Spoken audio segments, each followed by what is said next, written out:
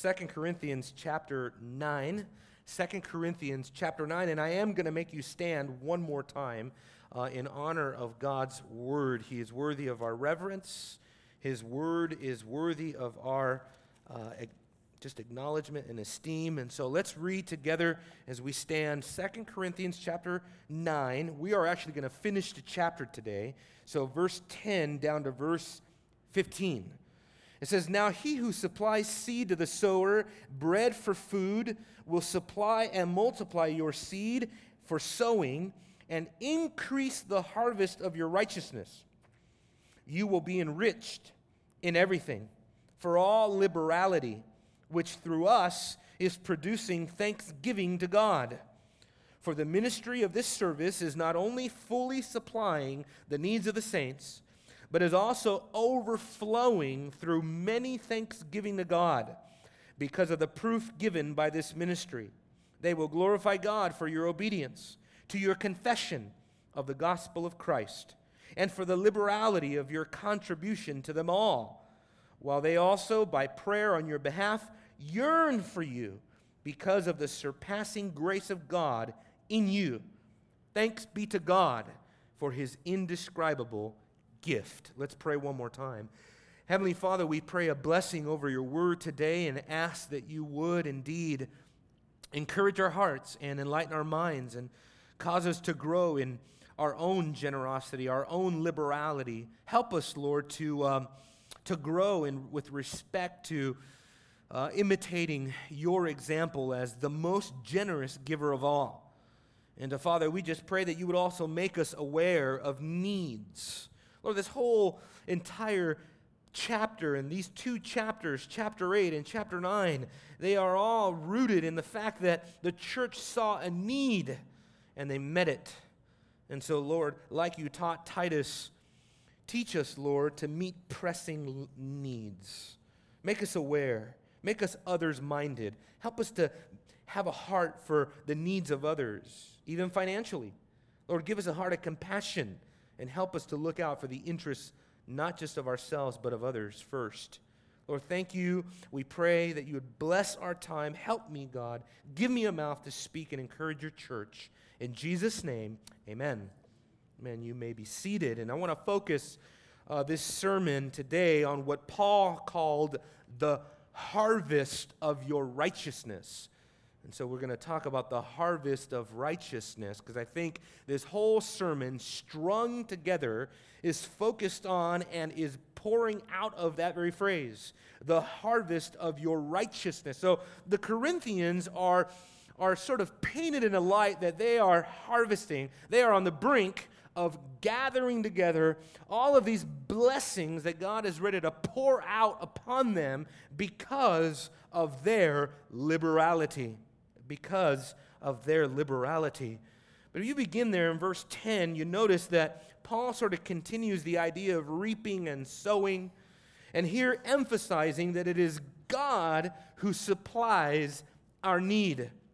In doing this, he is quoting from Isaiah 55, and probably alluding to Hosea 11, but more closely, Isaiah 55, verse 10 and 11. He's quoting from this passage, and this passage, if you go back to Isaiah 55, is rooted in this idea that God's word is able, that God's word is powerful. Therefore, God is powerful. God is able. If God's word is able and God's word is powerful, then it is stressing the ability of God. That's what it's doing, the ability of God. Aren't you glad today that you serve a powerful God? That you don't serve a God who is impotent. You serve a God who is able, who is powerful to meet all of our needs. If I can just broaden out the principle here and the application here. He is supplying the Corinthians' needs in order to be involved in this contribution. But brothers and sisters, we have a God who will supply all of our needs. Paul says that very thing in Philippians chapter 4. Philippians chapter 4, right in the similar context as the Philippians are going to give, he says this. He says in verse 20, verse 19 says, my God, verse 19 of chapter 4 Philippians, my God will supply all of your needs according to his riches and glory in Christ Jesus. That is the type of God that we serve. And redemptively speaking, this is the type of power at work in the life of Israel at this time in Isaiah 55.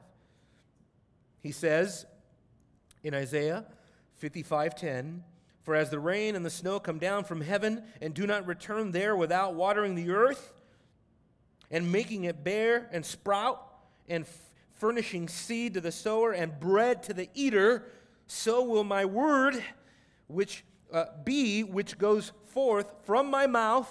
It will not return to me empty, without accomplishing what I desire, and without succeeding in the manner for which it was sent, for which I sent it. Isn't that wonderful?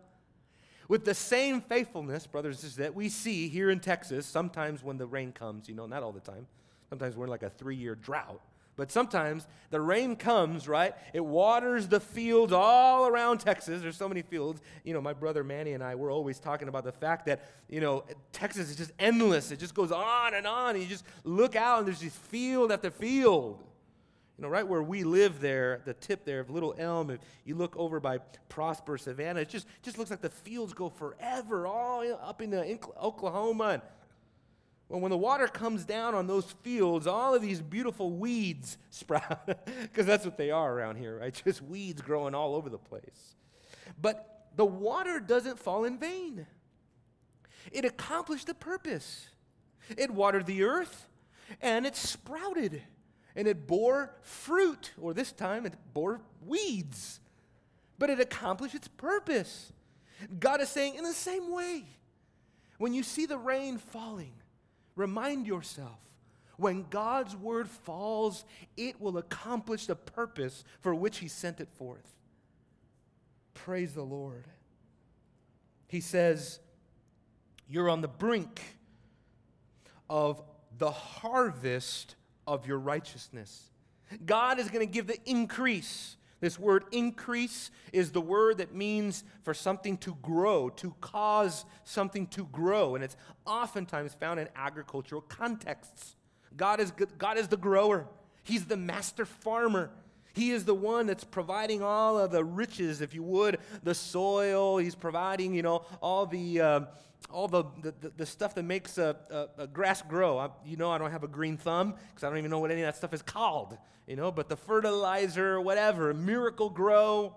There you go. Just trying to think of walking down, Lowe's, what the bags are called. Okay. But God is the one that gives us the Miracle Grow for our liberality. Once again, he repeats kind of the same notion. This harvest of righteousness.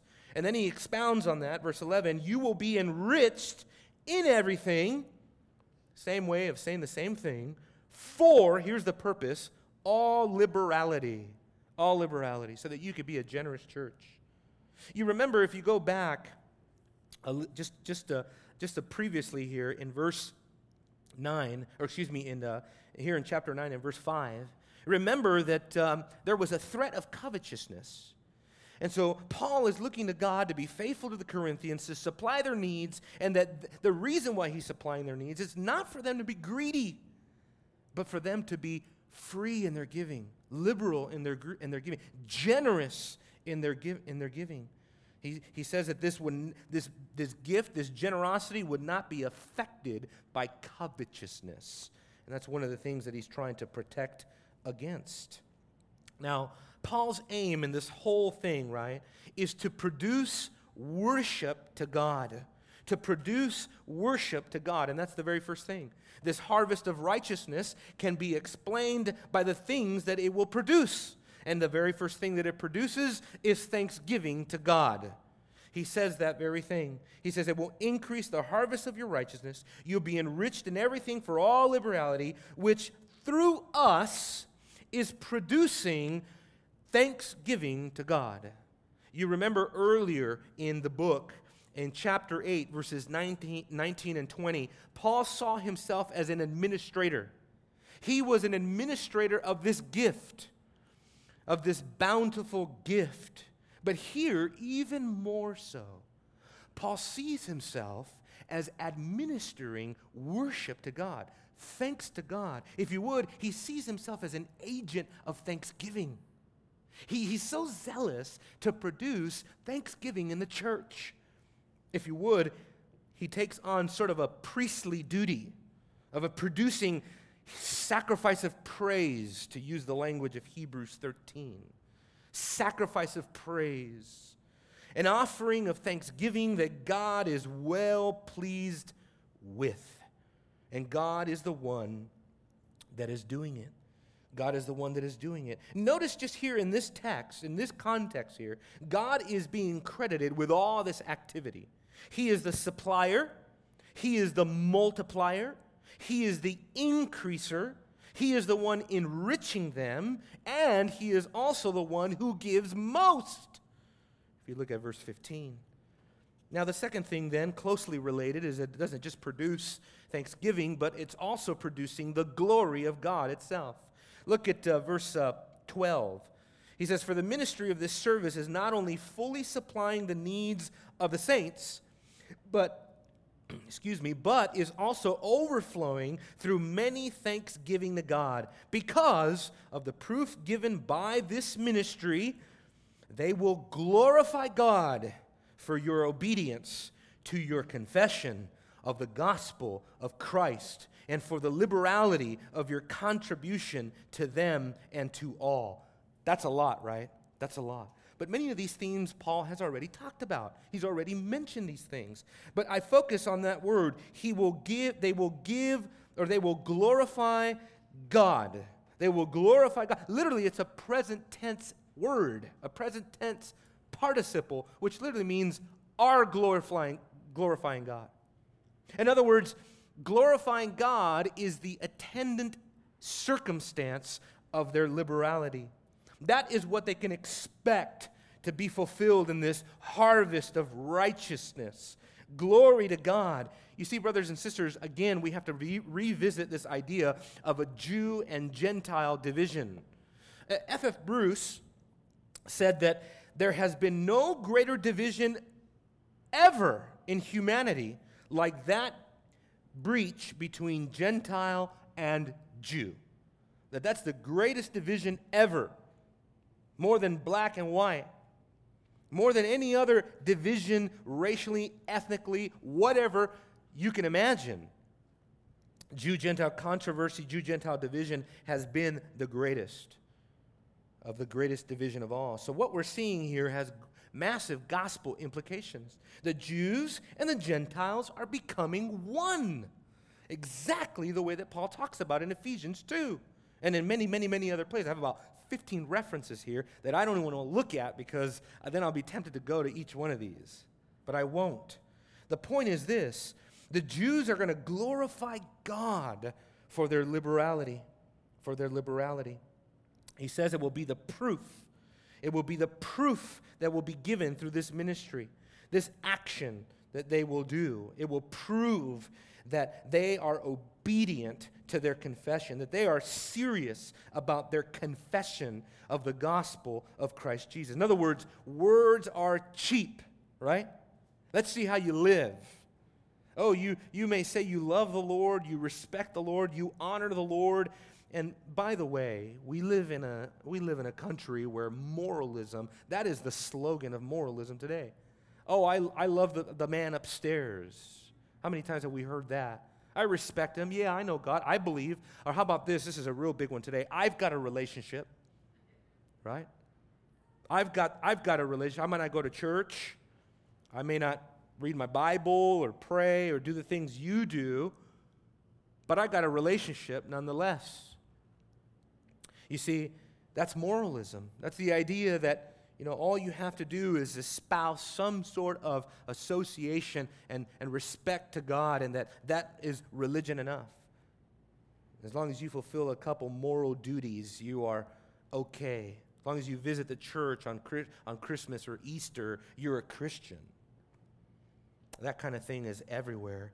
But for Paul, like James, so I'm going to ask you to turn to James chapter 2. For Paul, like James, the works the obedience, the gift here in this circumstances is just one example of the principle that applies to all of our lives in a million different ways. But here, the church's obedience and their contribution was the proof that they were making good on their confession of the gospel. In other words, to their faith.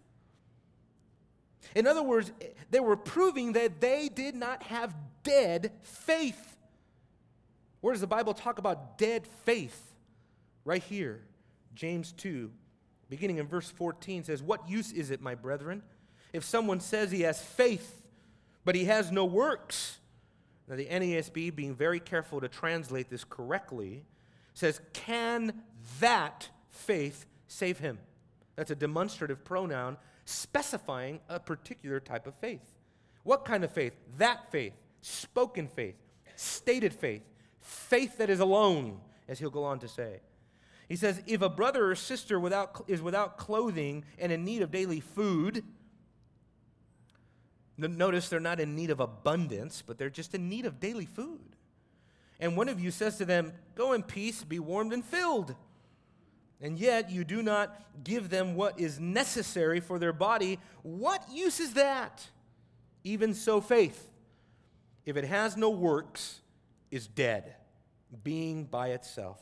You are justified by faith alone, but justifying faith is never alone.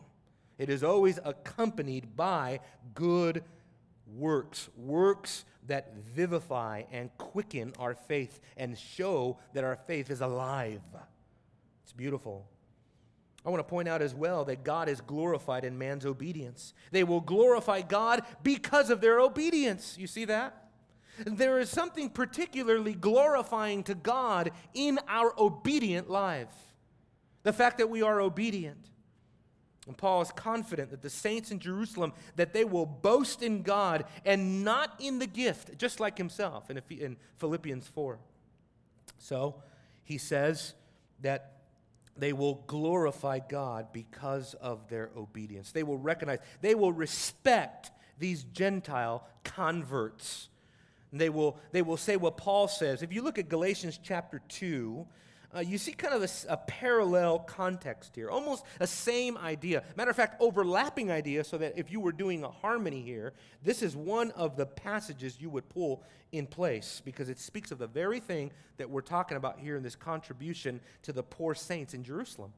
But to show you the type of equality that Paul's after here, in Galatians chapter 2, verse 7, listen to what this says. He says, "But on the contrary, seeing that I had been entrusted with the gospel to the uncircumcised," that's the Gentiles, "just as Peter had been to the circumcised," that's the Jews, "for he who effectually worked for Peter in his apostleship to the circumcised effectually worked for me also to the Gentiles.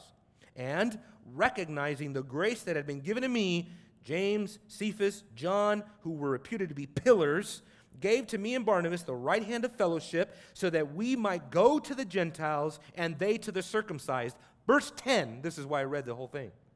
They only asked us to remember the poor, the very thing I also was eager to do. Now, what poor is that?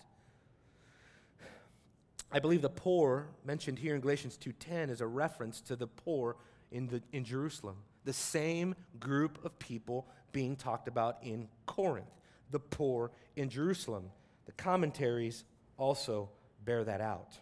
Now, the other thing that it produces, as it produces this glory to God, glorifying God, is that it will also produce prayer to God. Prayer to God. Prayer in God's people. Look at verse 14. It says, "They will also, by prayer, on your behalf, they will yearn for you because of the surpassing grace of God in you."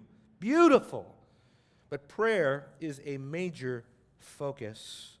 Paul makes it clear that the Jewish Christians will be responding to this work of grace, by praying on their behalf. Praying on their behalf. In other words, the church will increase in its prayer expand, it will increase in its affection for the Corinthians. That's what he says. By prayer, they will yearn for you. Interesting language. The word yearn just literally means a strong desire. It means an elevating of the affections. All of a sudden, these Jewish Christians will love these Corinthian believers in a newfound way. And it will drive them to prayer. Isn't that great? In other words, their love is not superficial. Their love is actually intercessory. They were intercede for their brothers and sisters. Christian love has become, sadly, too oftentimes a cliche, right? I love you, brother. Love you, sister. Love you guys. I love you. If we really love one another the way Scripture calls us to, then we will be on our knees for one another. Think about that. I know for myself, I can honestly say, no greater thing would show me that you truly love me other than that I know you're praying for me. You're on your knees before the throne of grace, interceding on my behalf, lifting me up to the Father as your brother in Christ. Prayer, the interesting thing here is that prayer really manifests on our sincerity, right? Oh, we can pray, perfunctory prayers, as prayers that are irreverent, prayers that are not really meaningful. But if you're honest before God, and when you get with God in prayer, the Spirit, which is called in John 16:13, the Spirit of truth, boy, he has a way of breaking down the walls, right? Of tearing down our facades. When we get before God in prayer, there is just a sweet, unique conviction that comes over us so that we have to be honest before God. I pray that that's where we're at. I pray our hearts are sensitive like that before God, that we are genuine in our praying for one another and praying at all. And what are they praying for? What is the content of their prayer all about? They are praying because of the surpassing grace of God in them. They are praying because they are yearning for them. And they are yearning for them because of what? Because God's superfluous, abundant, great grace is being manifested in them. How? Because of their generosity. Because of this abundant, super abundant, as some have called it, the super abundant grace of God, the grace that overcomes our sin, grace greater than our sin. That is what this grace is. God's powerful grace working in the church, producing and sanctifying them to such a degree that it changes them. It's transforming them. It's making these otherwise skeptical, standoffish, hesitant, reluctant, maybe even covetous Corinthians into generous, participating, involved, intentional type of Corinthians church. That's what we want because of the surpassing grace of God. The word surpassing literally means it is that which extends beyond. It extends beyond. It's beautiful because although Corinth is way over here and Jerusalem is way down here, and you can't just jump on a plane and fly over to Corinth, okay, in the first century. You can't even jump on a cell phone. You can't get on Skype. And so they're separated by a length of space. They're separated by geography, but they are united in spirit. And in prayer, one of the Puritans said, we launch out into the eternal realm, into the spiritual world. Oh, we can be connected with missionaries on the mission field through prayer. We can be connected with the church, the global church, through prayer. And that's what they were doing. And notice the God-centeredness of this prayer, right? Look at the God-centeredness of this prayer. What are they praying? Because of the grace of God in you. They are thanking God for what He is doing in them. I love it. They understand, like James chapter 1, verse 17, that what this church has is a good gift that comes down from above.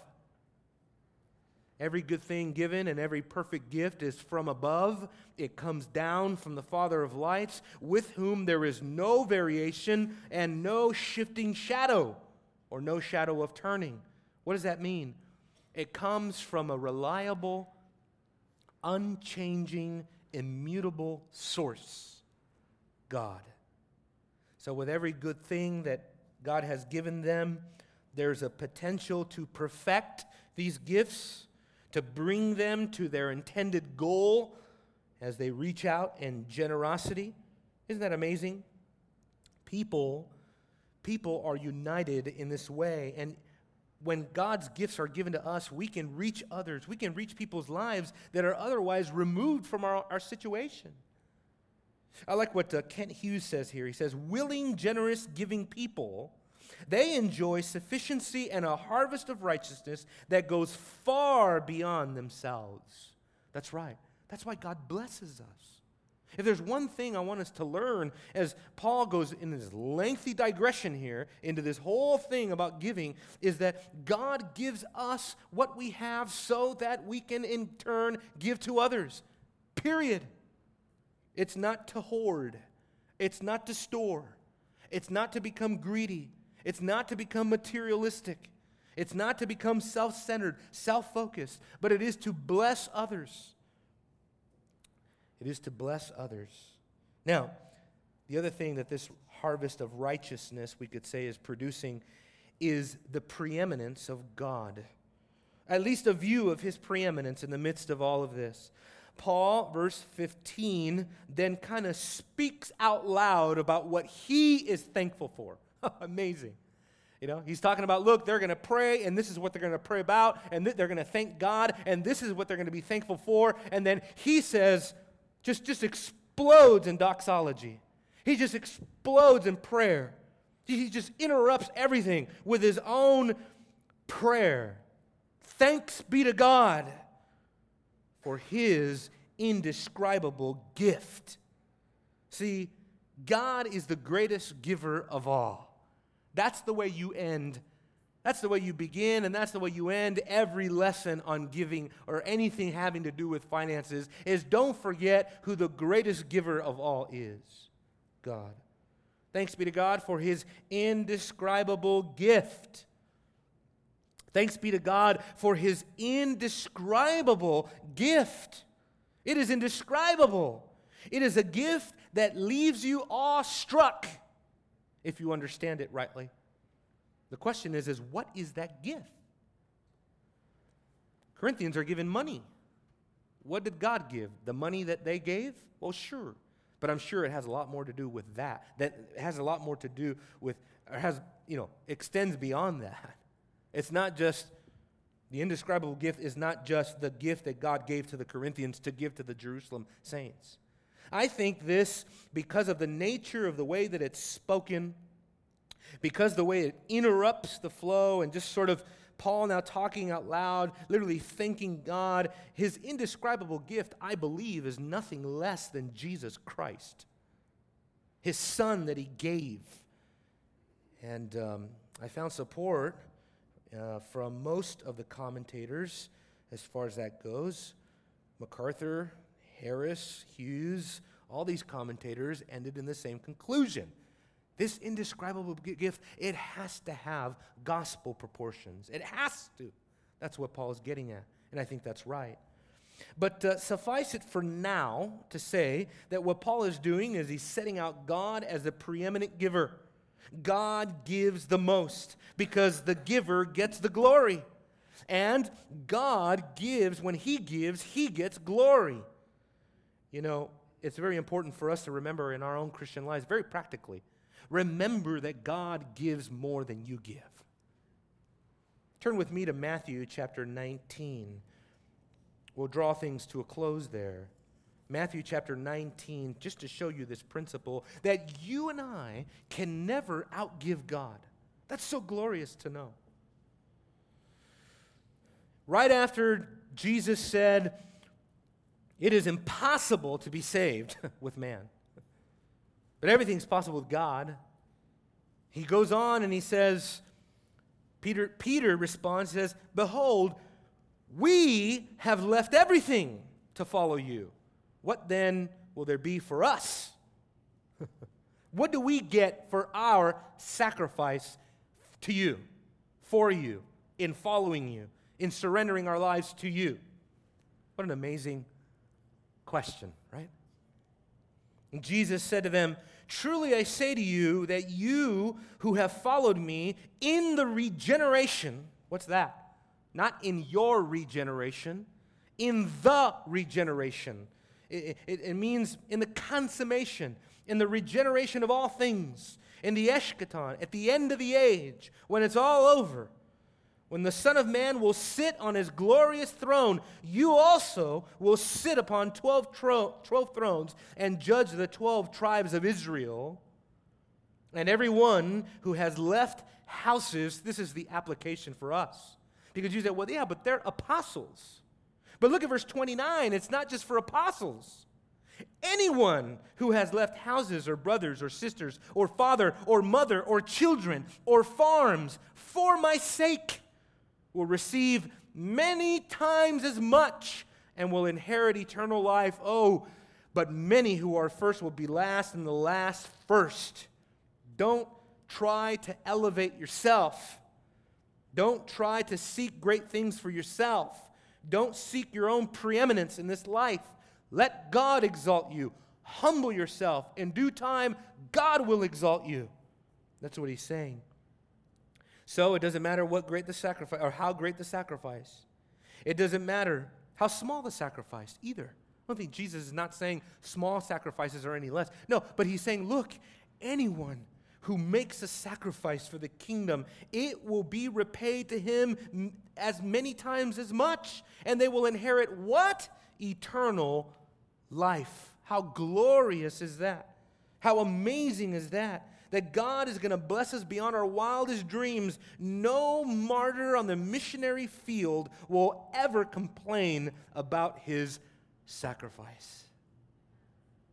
Nobody, when we get to heaven, Polycarp will not be complaining that he was burned at the stake. Difficult for us to fathom. But he will just stand in awe of his inheritance, and he will say that it was a small price to pay for what God is eternally going to give to him. God is the giver, the greatest giver, rather. He gives liberally, James 1:5, abundantly, Exodus 3:8. He gives providentially, Matthew 6:11. He enriches the lives of his people so that they will turn around and bless the people of God. Chapter 9, verses 8 and 11, we looked at that. Every conceivable thing, every conceivable way that we can think about, we cannot conceive of any of God's blessings apart from Christ. So I leave you with this. Ephesians 1:3. Blessed be the God and Father of our Lord Jesus Christ, who has blessed us with every spiritual blessing in the heavenly places in Christ. In Christ. Romans chapter 8, verse 32. He who did not spare his own son, but delivered him over for us all, how will he not also with him, with Christ, freely give us all things? You want a remarkable verse? I know I said I was coming to a close. I know you're hungry. I know you have plans. But I have to set this great and glorious truth before you. To know just how much God has lavished you if you have eyes to see. 1 Corinthians chapter 3, 21 to 23. This is not just a pie in the sky. We're not just awaiting some final future glory. It is now, brothers and sisters. You are abundantly supplied now, lavishly blessed now. But it's not the way the prosperity preachers tell you you are, or you should be. 1 Corinthians 3:21 says, "So then, let no one boast in men, for all things belong to you, whether Paul or Apollos or Cephas or the world or life or death or things present or things to come, everything belongs to you. And you belong to Christ. And Christ belongs to God. Isn't that amazing? Everything is for your advantage. What has God given you in the gospel? The ability to see everything around you to your advantage, even death, life, the world. If you know how to use these things for the glory of God and for the good of your soul, they are for you. They are for you. And you belong to Christ. I believe that is an explanatory clause. How does all this happen? Because you belong to Christ. That's how it happens. And that's why Paul can say, Philippians 1:21, to die is gain. Gain. It's all gain. When God blesses you in salvation, in Jesus Christ, He gives you the ability to say that everything is gain. Your trials, gain. Your suffering, gain. Your death, gain. My grandmother is dying right now. She's in Southern California with my mother. And they're giving her maybe 3 weeks. That's it. It's really been making me think about death, the imminence of it, the certainty of it, the absoluteness of it. The fact that we're all going to die, we're all headed there. Your heartbeat is your own marching drum to your own funeral. Should the Lord tarry, every single one of us is going to experience death. And I want to die with the view that dying is gain. I don't want to die angry at God. I don't want to die upset, frustrated. And so, I lay before you the counsel of J. Adams, guy who's counseled hundreds of thousands, probably thousands of people in his life. They asked him at the end of his life, he's already in his 80s himself, and what advice, after counseling so many thousands of people, what is the ultimate advice that you have for people? You know what he said? He said, you better be very busy for God, or you will die a very bitter person. I don't want to die bitter at God. I don't want to die looking like losing this life is truly loss, like it's all over. I don't want to cling to this world. Jesus says, don't seek to save your life in this world. Learn the mystery of hating your life in this world for His sake. And when you die, it will be gain. Let's pray. Father, only by your grace and move of your Spirit, you can make us have the right perspective, even of death. That you have lavished us so greatly in your Son Jesus. You've given us such an abundant inheritance. You truly are the greatest giver of all. You truly are the one that gets the glory. Oh, Father, open our eyes. Give us eyes to see, Lord, when the trials are hard and heavy and fast and furious and vicious, and Lord, when it just gets overwhelming. Help us to stop and help us to acknowledge the gift of your grace. Give us eyes to see, Lord, even in the practical things, as we've learned here in chapter 8 and 9. Help us to see the practicality of giving to the glory of God. Even in our own generosity, our own support of the local church, give us the right perspective. I pray you bless your church today, Lord, and open our eyes to have more of the right perspective more of the time. All the time. We thank you and we bless you. In Jesus' name, amen.